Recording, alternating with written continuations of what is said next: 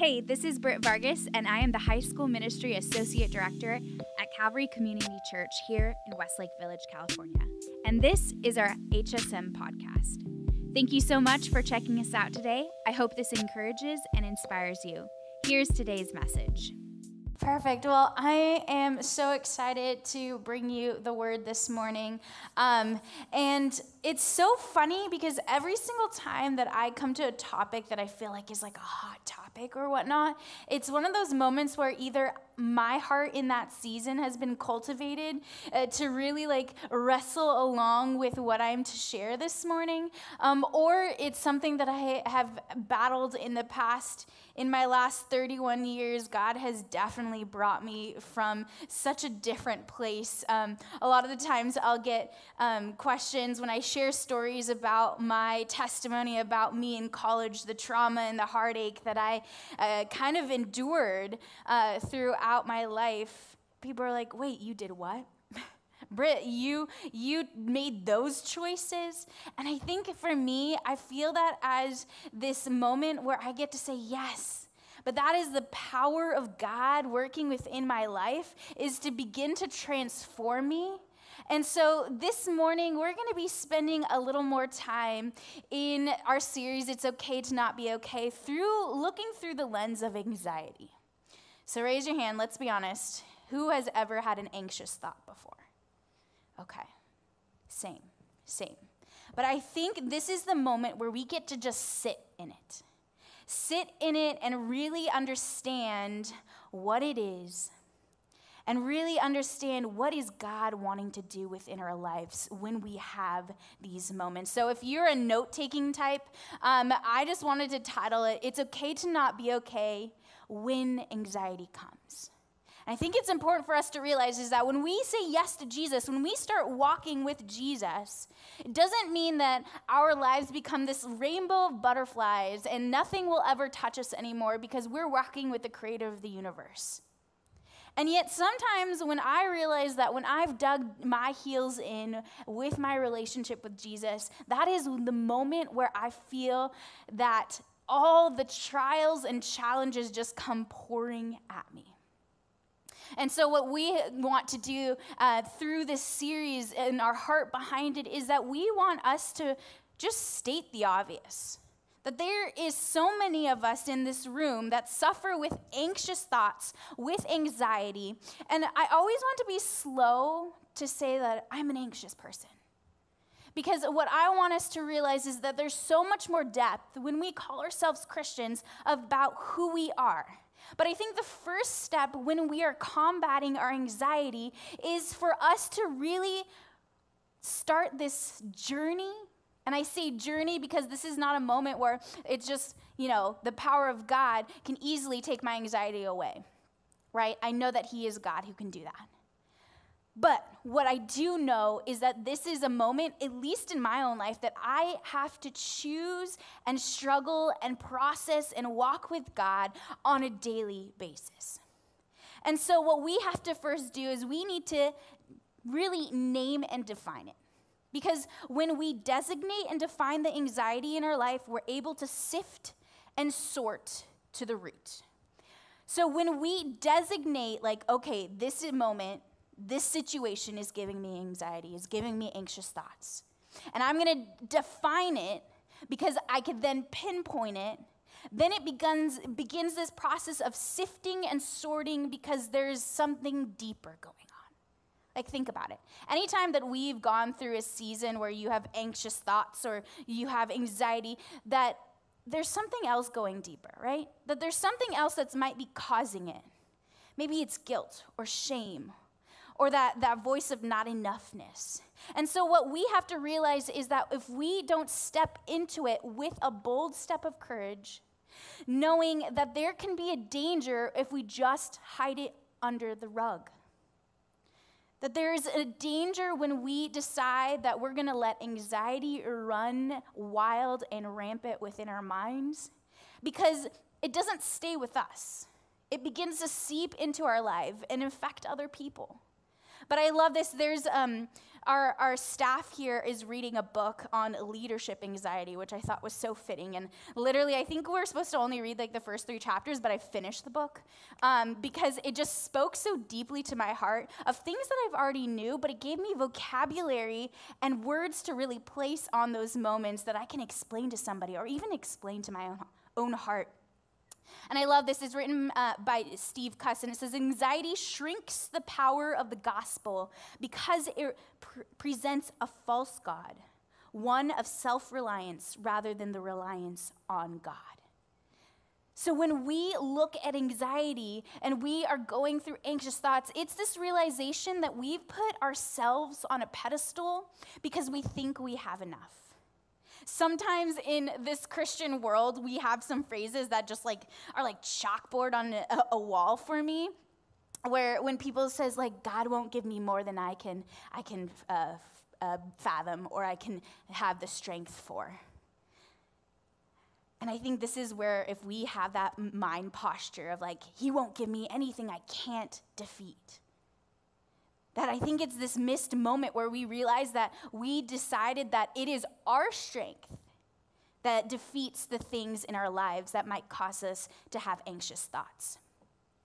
But what Steve is saying in this quote is he's saying,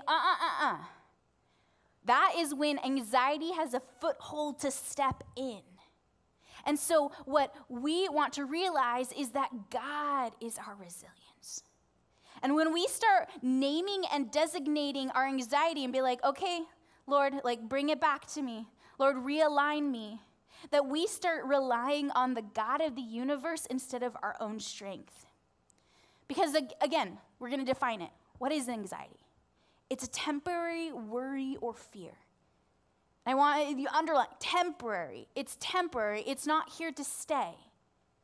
Because we know when we say yes to Jesus that on this side of eternity, that all will be healed when we are in the presence of God. But I think we have to also have this moment of there's a reality. There's a reality that it is a temporary fear. It is a temporary worry. But the reality is sometimes we fed into these moments that the world has tried to offer us is that anxiety is neither an identity label nor is it a unique issue. Like this is not this moment where sometimes the enemy likes to whisper in our ears when we have anxious thoughts like you're alone. Nobody else suffers with this. It's because you're weak. But what we want to declare is the fact that it is not a unique issue. Like I had everyone raise their hand for a reason. Being like, man, there was over half of you who has had an anxious thought before, including the person who's preaching this morning. And so we have to realize that it is not a unique issue. And you're like, man, Brit, that's kind of rough. Like it is tender though. That's not what I'm saying.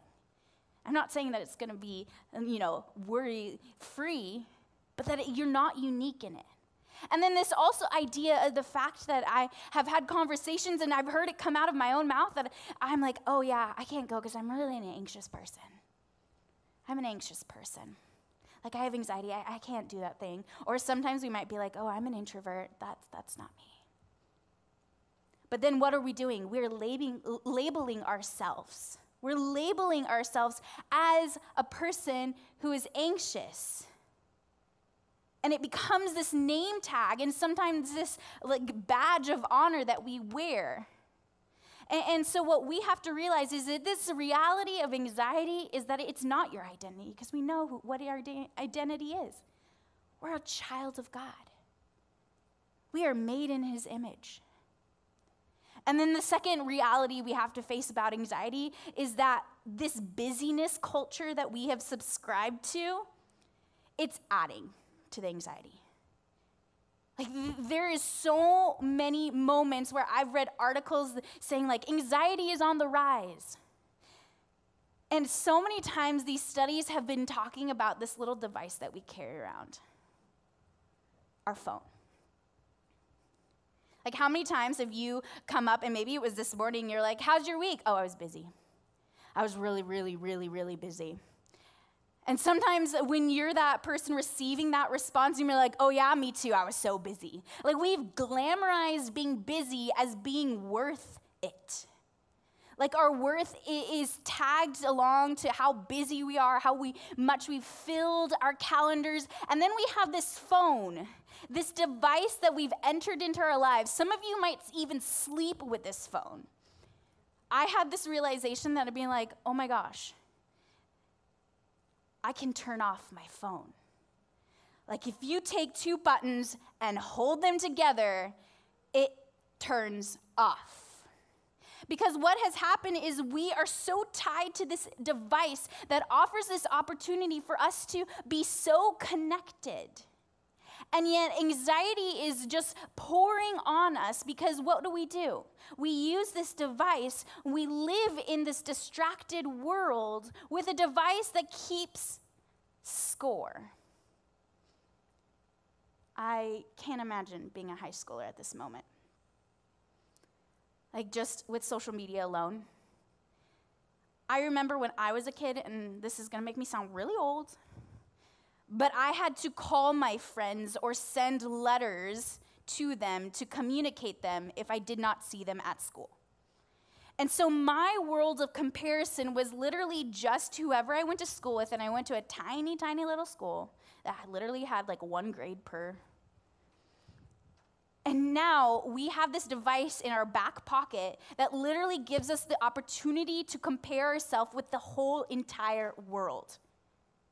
And so what we have to realize is that this device is also consuming. And so when we go to God or we go to other people and saying, I'm so anxious this morning, and yet we have not turned our phone off this week or ever, I think it's this moment where we have to stop and realize, like, what am I feeding into myself that I have been so anxious?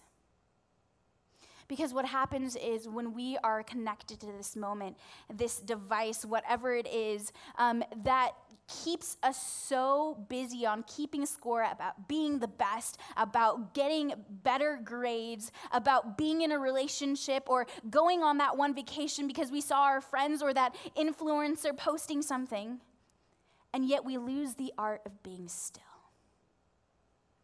And I know that there's so many moments in the Bible where we have to be still to hear the voice of God. Now, here's a verse that I always love. It says, be still and know that I am God.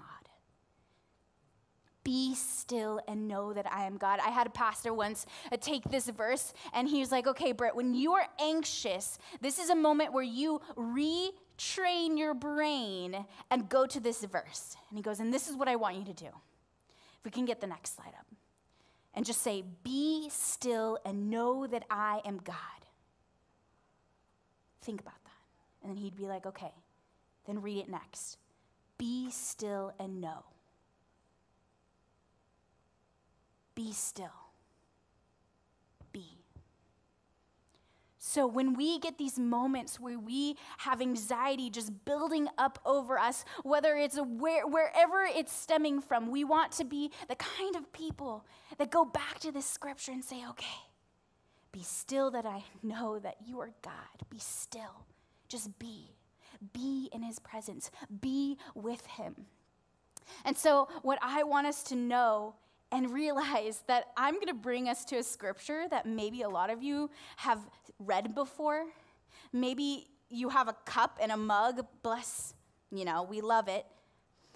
But what we want to realize is that there is power in Scripture. I have been reading this verse over and over and over again. Every time it helps me to combat my anxiety, my anxious thoughts. And what I love about the word is that it is living and breathing and continuing to transform me. So would you join me in opening up Philippians? We're going to be in Philippians 4, 6, and 7. So classic of a verse. Let me read it. It says, do not worry about anything, but in everything, through prayer and petition with thanksgiving, present your requests to God. And the peace of God, which surpasses all understanding, will guard your heart and minds in Christ Jesus. Who's heard that verse before? Okay, cool. So some of you have. So what I want us to do is this is going to be our formula. Paul is writing this letter, and he's giving us this formula for us to combat anxiety. And so what we have to realize is it's a simple roadmap. And don't think that like simple means that it's easy, but that there is a clear path for us to follow when we face anxiety. And so what we see is it says, do not worry about anything. It's the first one. But what? Through prayer, what do we receive? The peace of God. That we are called and commanded to do not worry about anything. But through prayer, the peace of God is given to us. So if you're a math person, you might like this, but I brought a math equation. It says anxiety, so our anxiety, that when it is divided with prayer, we step into peace through our God. And what we have to realize is it's not our own peace. Not our own peace, because our hearts are so fickle. Our hearts are just so easily twisted and turned. But when we face our anxiety and divide it with our prayer, that we get to experience God's peace. You see, because when we want to experience our own peace, we sometimes fail to understand that when God's peace enters into our lives, that our situation might not change, but our soul does. I don't know how many times I've had an anxious thought or a worry about the future or what I was going to wear. Like, it's a whole spectrum of things. But when I know that I take my anxiety and divide it with prayer, I enter into the peace of God. My situation might not look different. It might not look any different at all. But yet I know that my soul feels this release. My soul feels this let go. And it's almost kind of weird. It's kind of weird sometimes when you experience God's peace, because it feels like that meme. Have you ever seen where it's like a dog and he's like sitting at a table and he's like drinking a cup of coffee and like totally not aware that there's like a whole room of fire around him, but he's completely content? That's how I visualize the peace of God. Like, we're content because we know that we're walking with God, and we know what Jesus did on the cross for us to give us that confidence, to give us that boldness, and yet the whole room could be on fire. And so I want us to realize that when we have our anxiety and we divide it through prayer, that it is a moment that we are leading out with prayer and not having it as the last resort. I hope, like HSM, like my prayer for our family here is that we are people that go to prayer as the first thing. Like anytime that anxiety begins to creep into your life, that you go to prayer as the first way to combat it. Because what happens? We experience the peace of God. We experience what He has for us. Because when we divide our anxiety with prayer, that is what happens. But what I want to be ever so clear, because we're talking about mental health, we're talking about the ways our brain works, that there's this moment where we have to realize, what is it not saying? Well, it's not saying that anxiety isn't hard. Like, anxiety can be really hard. There are some of you that might have to have medication. Like, this is not what I'm saying. I'm not also saying that we don't seek a therapist or we don't see a counselor. Like, that's not else what I'm saying. And then I'm also not saying is that we don't find ways to cope. In a couple weeks, we're going to be inviting some therapists to come and answer some of the questions that you've given, whether it was through small group, through our social media. And I think it's so beautiful and so helpful to have ways to cope. But what my heart for us to be as followers of Jesus is that when we face these giants of anxiety, that we run to God in prayer. But here's what I am saying. I think we have to scale our anxiety. We have to scale it. my therapist, I go to a therapist, Debbie, she'll be here. She's amazing. She always goes, okay, Brit, we have a situation. We're having anxious thoughts about it, right? Scale it, 1 to 10. And I'll be like, okay, it's a 4. And she'll go, okay, cool. Anything 6 and below, let it go. She's like, it's the frozen aspect. Like, let it go. But if it is a 6 and above, let's deal with it. And then she asked me this next question. She says, okay, if it's 6 and above, can you just like fix it all in one day? And most of the time I'm like, no. He's like, okay. 6 and above, we deal with it. But if you can't deal with it and complete it and fix it and heal it in one day, then this is a moment where we're going to realize that we're going to let it go, but also understand that this is going to be a process and a journey. The second thing is we need to create margin. Remember how we were talking about how we love to be busy? We love to out-busy each other. It's glamorized for us to be busy, calendars full, because either we think it feels like people value our time, or that the more busy we are, the more things we have to do. Because sometimes when we aren't sifting and sorting through our anxious thoughts, that the actual root is so much deeper.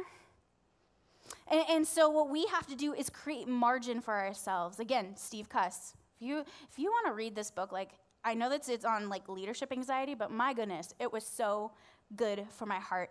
He says, we all know the importance of observing some kind of Sabbath rhythm. After all, you can't fill a moving cup.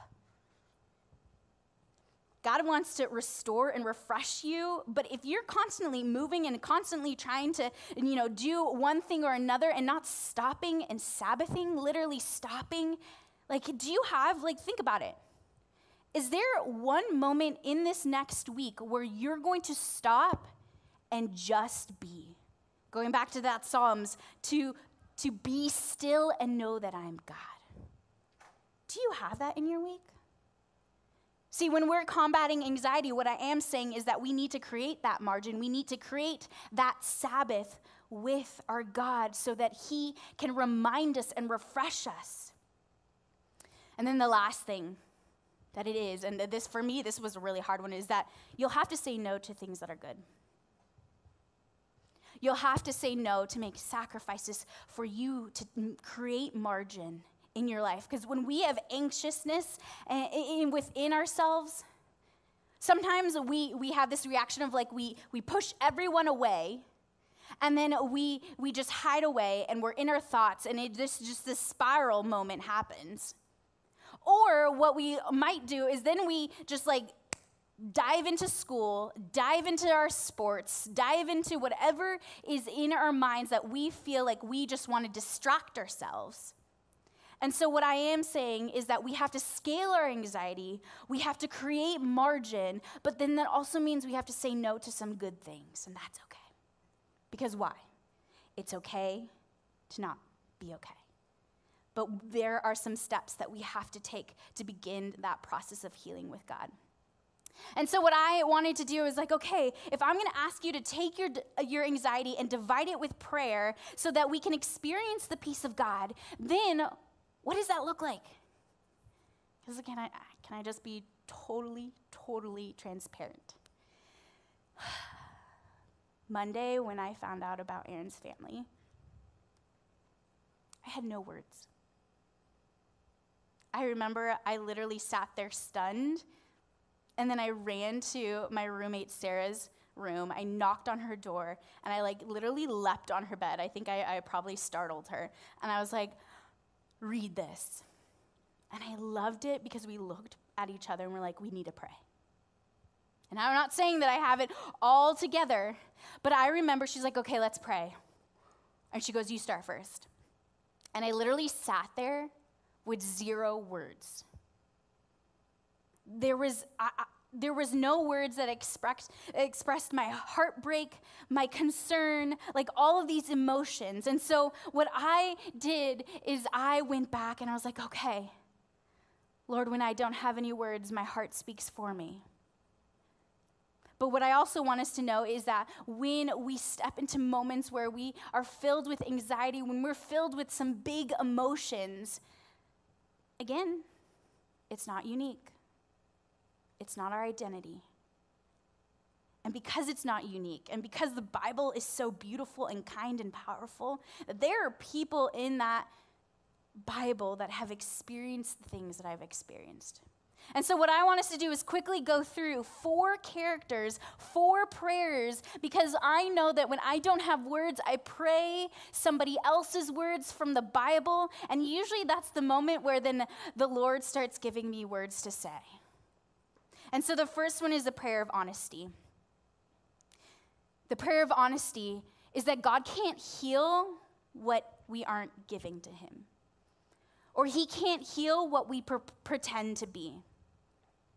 And so maybe for you to begin to divide your anxious thoughts is to begin prayers of honesty. To begin this prayer where you just surrender and are honest and just say all the things. Think about it, your best friend. Your best friend is your best friend. Why? Because you probably have experienced a lot of different things together.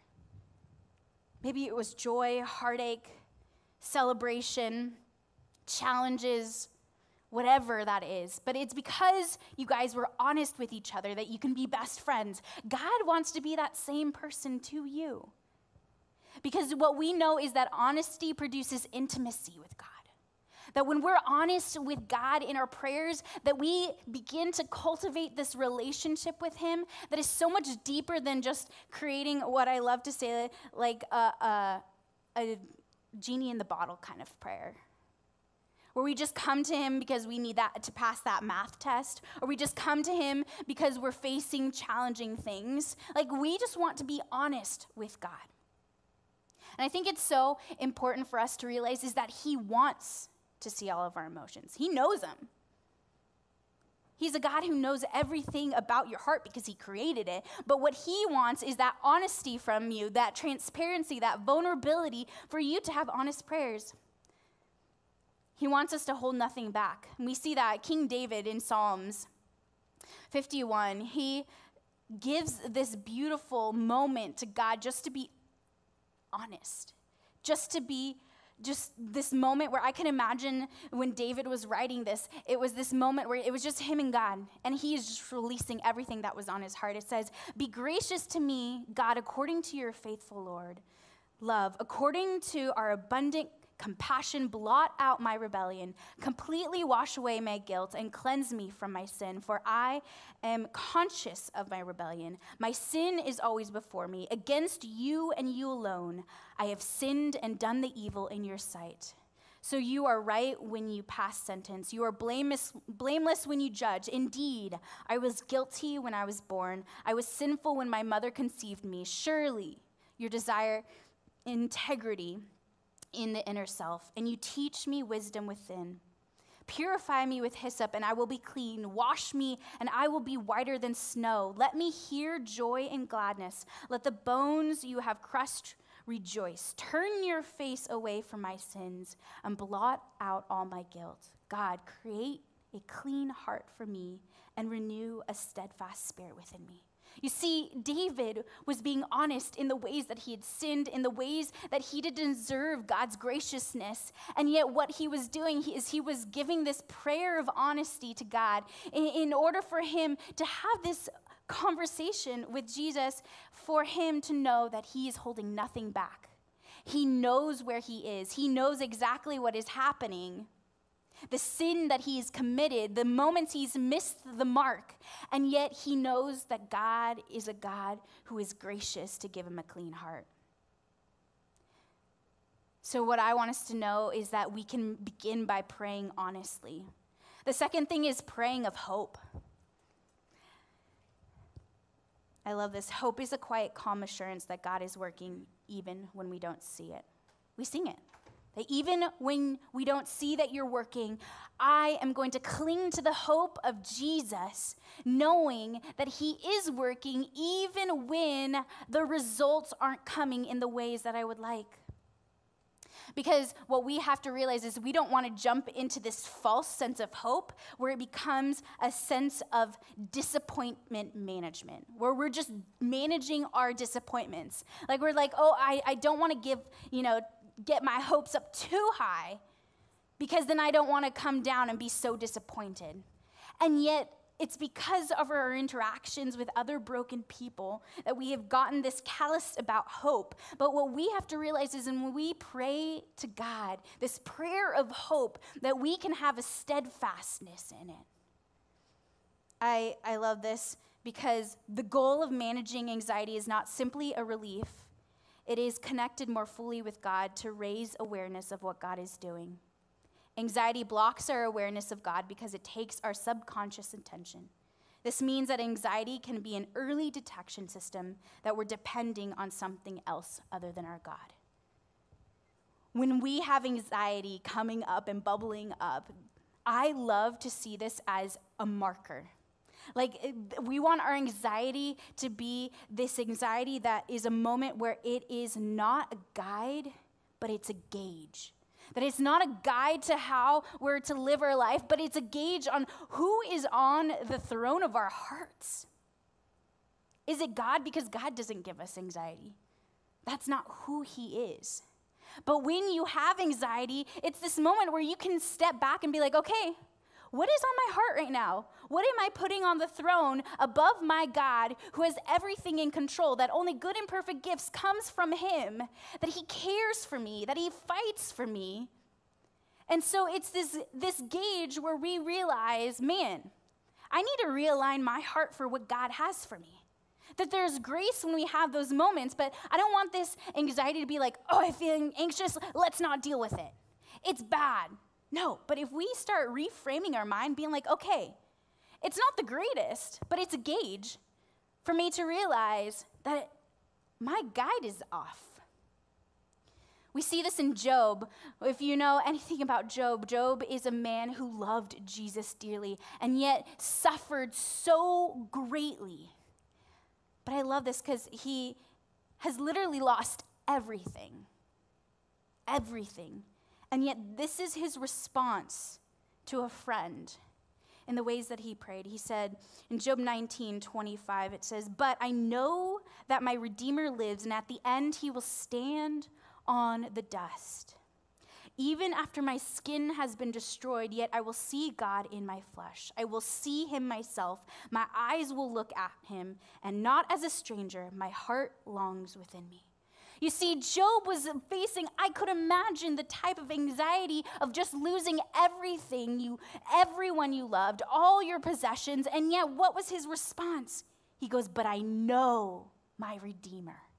I know who God is." And so when we start dividing our anxiety with a prayer of hope, it's this moment again where our situation might not change, but we know that our prayer becomes this lifeline to our hope because it's steadfast. It's anchored to God.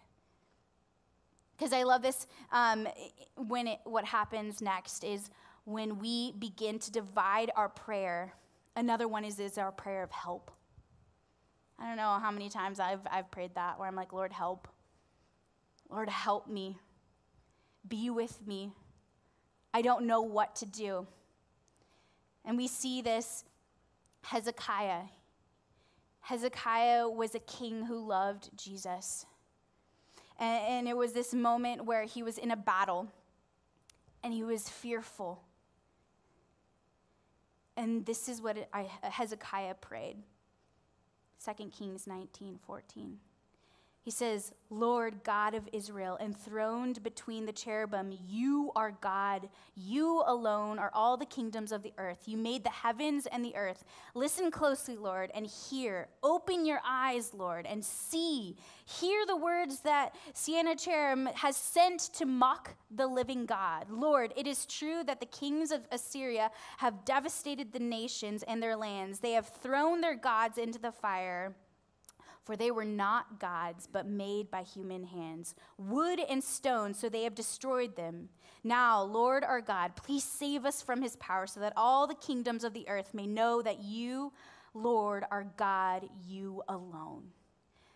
So you see, he was faced with a lot of tension and anxiety, and yet he prays this prayer of help. Like literally, he's like, do you know what's happening? Are you aware? Like, look, open your eyes. Are you seeing this? See, this is a type of prayer that Hezekiah, who was so in love with God, prayed this prayer of help. And I love this because if you jump over to verse 35, that night the angel of the Lord went out and struck down 185,000 in the camp of the Assyrians. When the people got up the next morning, they were all dead bodies. Like, can you imagine this prayer of help where he just says, like, Lord, do you see what is happening to your people? And what happens? God sends one angel that kills all of these people of Assyria. Like, could you imagine if he sent two? And what happened was it literally he stepped into this moment where he could have decided that anxiety was just going to engulf him, and yet he divided that with prayer of help, and God gave him a way out. The last one is the prayer of habit. Now, what we want to be is people who are continuing to pray. In the Bible, it says to pray without ceasing. I think a lot of the times we think that prayer is only if we're like in church or in small group, or it means that our eyes are closed. Like, prayer could literally just is a conversation with God. It can just be a help. It can be a, what am I doing? And so when we're fighting our anxiety with prayer, it is not that we occasionally pray, is that there is a frequency in which we pray. Because I think that there's power in prayer that isn't just quantity, but frequency. Like, it just doesn't mean, like, I think a lot of times I know that anytime I ask somebody to pray, like, we can be all talking, and then I asked, like, who wants to pray? And, like, silence. Because we have this weird connotation that prayer comes with like eloquent words, that we have to use these like SAT words for us to communicate with God. And it just means we get to talk with God. And so what we have to realize is that we want to create a culture of prayer because we're known by it.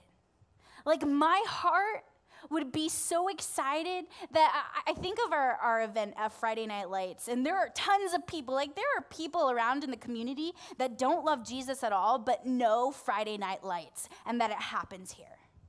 My heart would be that we are so in love and so frequent in our prayer that we are known by the way we pray. Not because it's fancy and beautiful and pretty, but because we understand that there is power in it, and that when we face times of anxiety, we turn to prayer in those moments. I look at Daniel.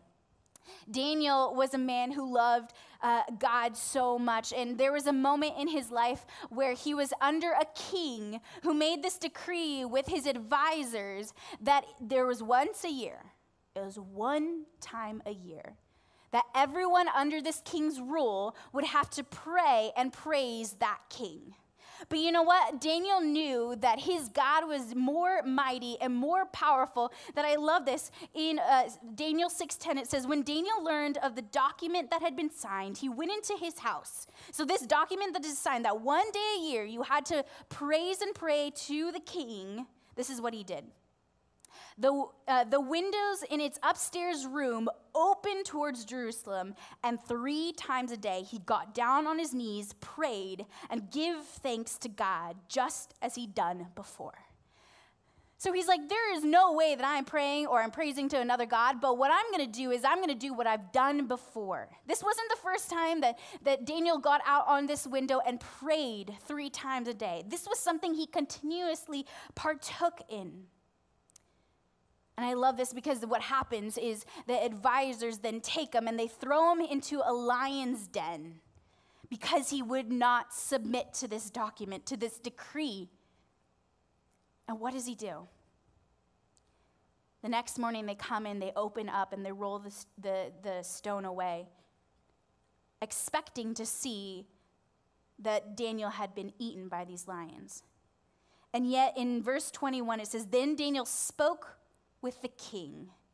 May the king live forever. My God sent his angels and shut the lion's mouth and they haven't harmed me, for I was found innocent before him."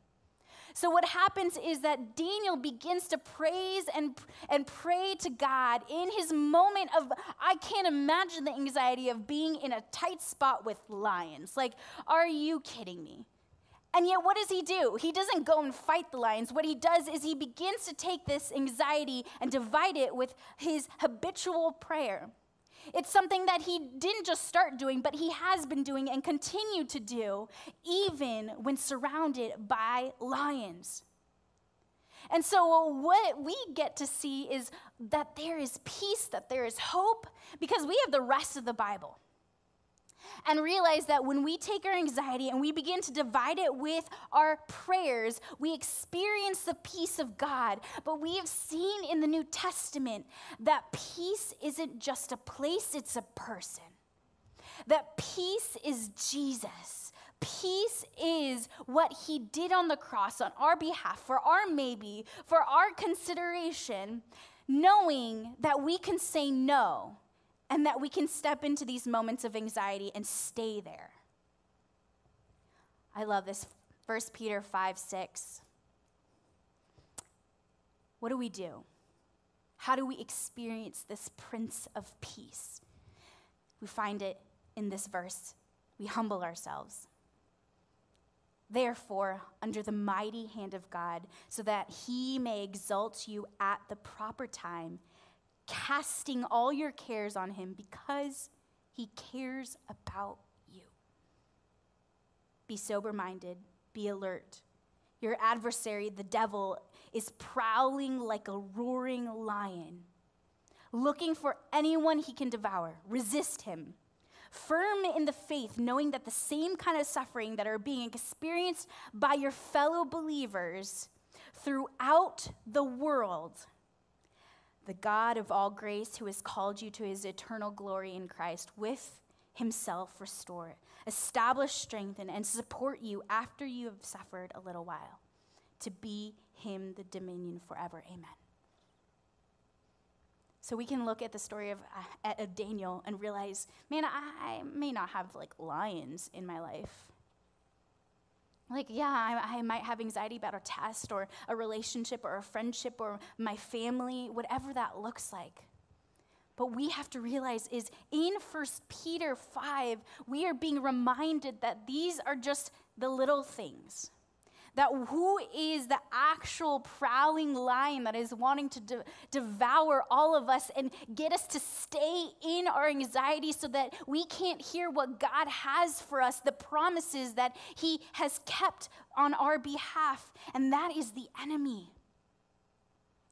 And so what we want to be is people who know that we're going to face anxiety because what? It says experienced by your fellows, believers all around the world. We're not unique in this anxiety, but it doesn't mean that it's hard and that there is an enemy that is out to have us trip up and get just sucked into our anxiousness and forget the fact that we have the power of prayer to divide that, to encounter the living God who has peace and who has sent the Prince of Peace on our behalf. I'm going to invite the worship team up. So what I want us to know is that, yes, it is so important for us to have moments and spaces to cope and deal with and be supported in our anxiety. But I want us to be people who have knee-jerk reactions, to pray prayers of hope, to pray prayers of help, and it to be this habitual thing, an ongoing thing, an ongoing conversation of what God has for us. So what I want us to do is, I don't want us, because let's be honest, you're going to forget basically all the words that I've said this morning. But that's okay. But what I hope is that we begin to take bold steps of courage into being transformed by what we have found in the scriptures this morning. And so if you haven't sat on it already, there's a piece of paper with a QR code on it. And this is my challenge that I'm going to partake in as well. It is a link to a prayer plan.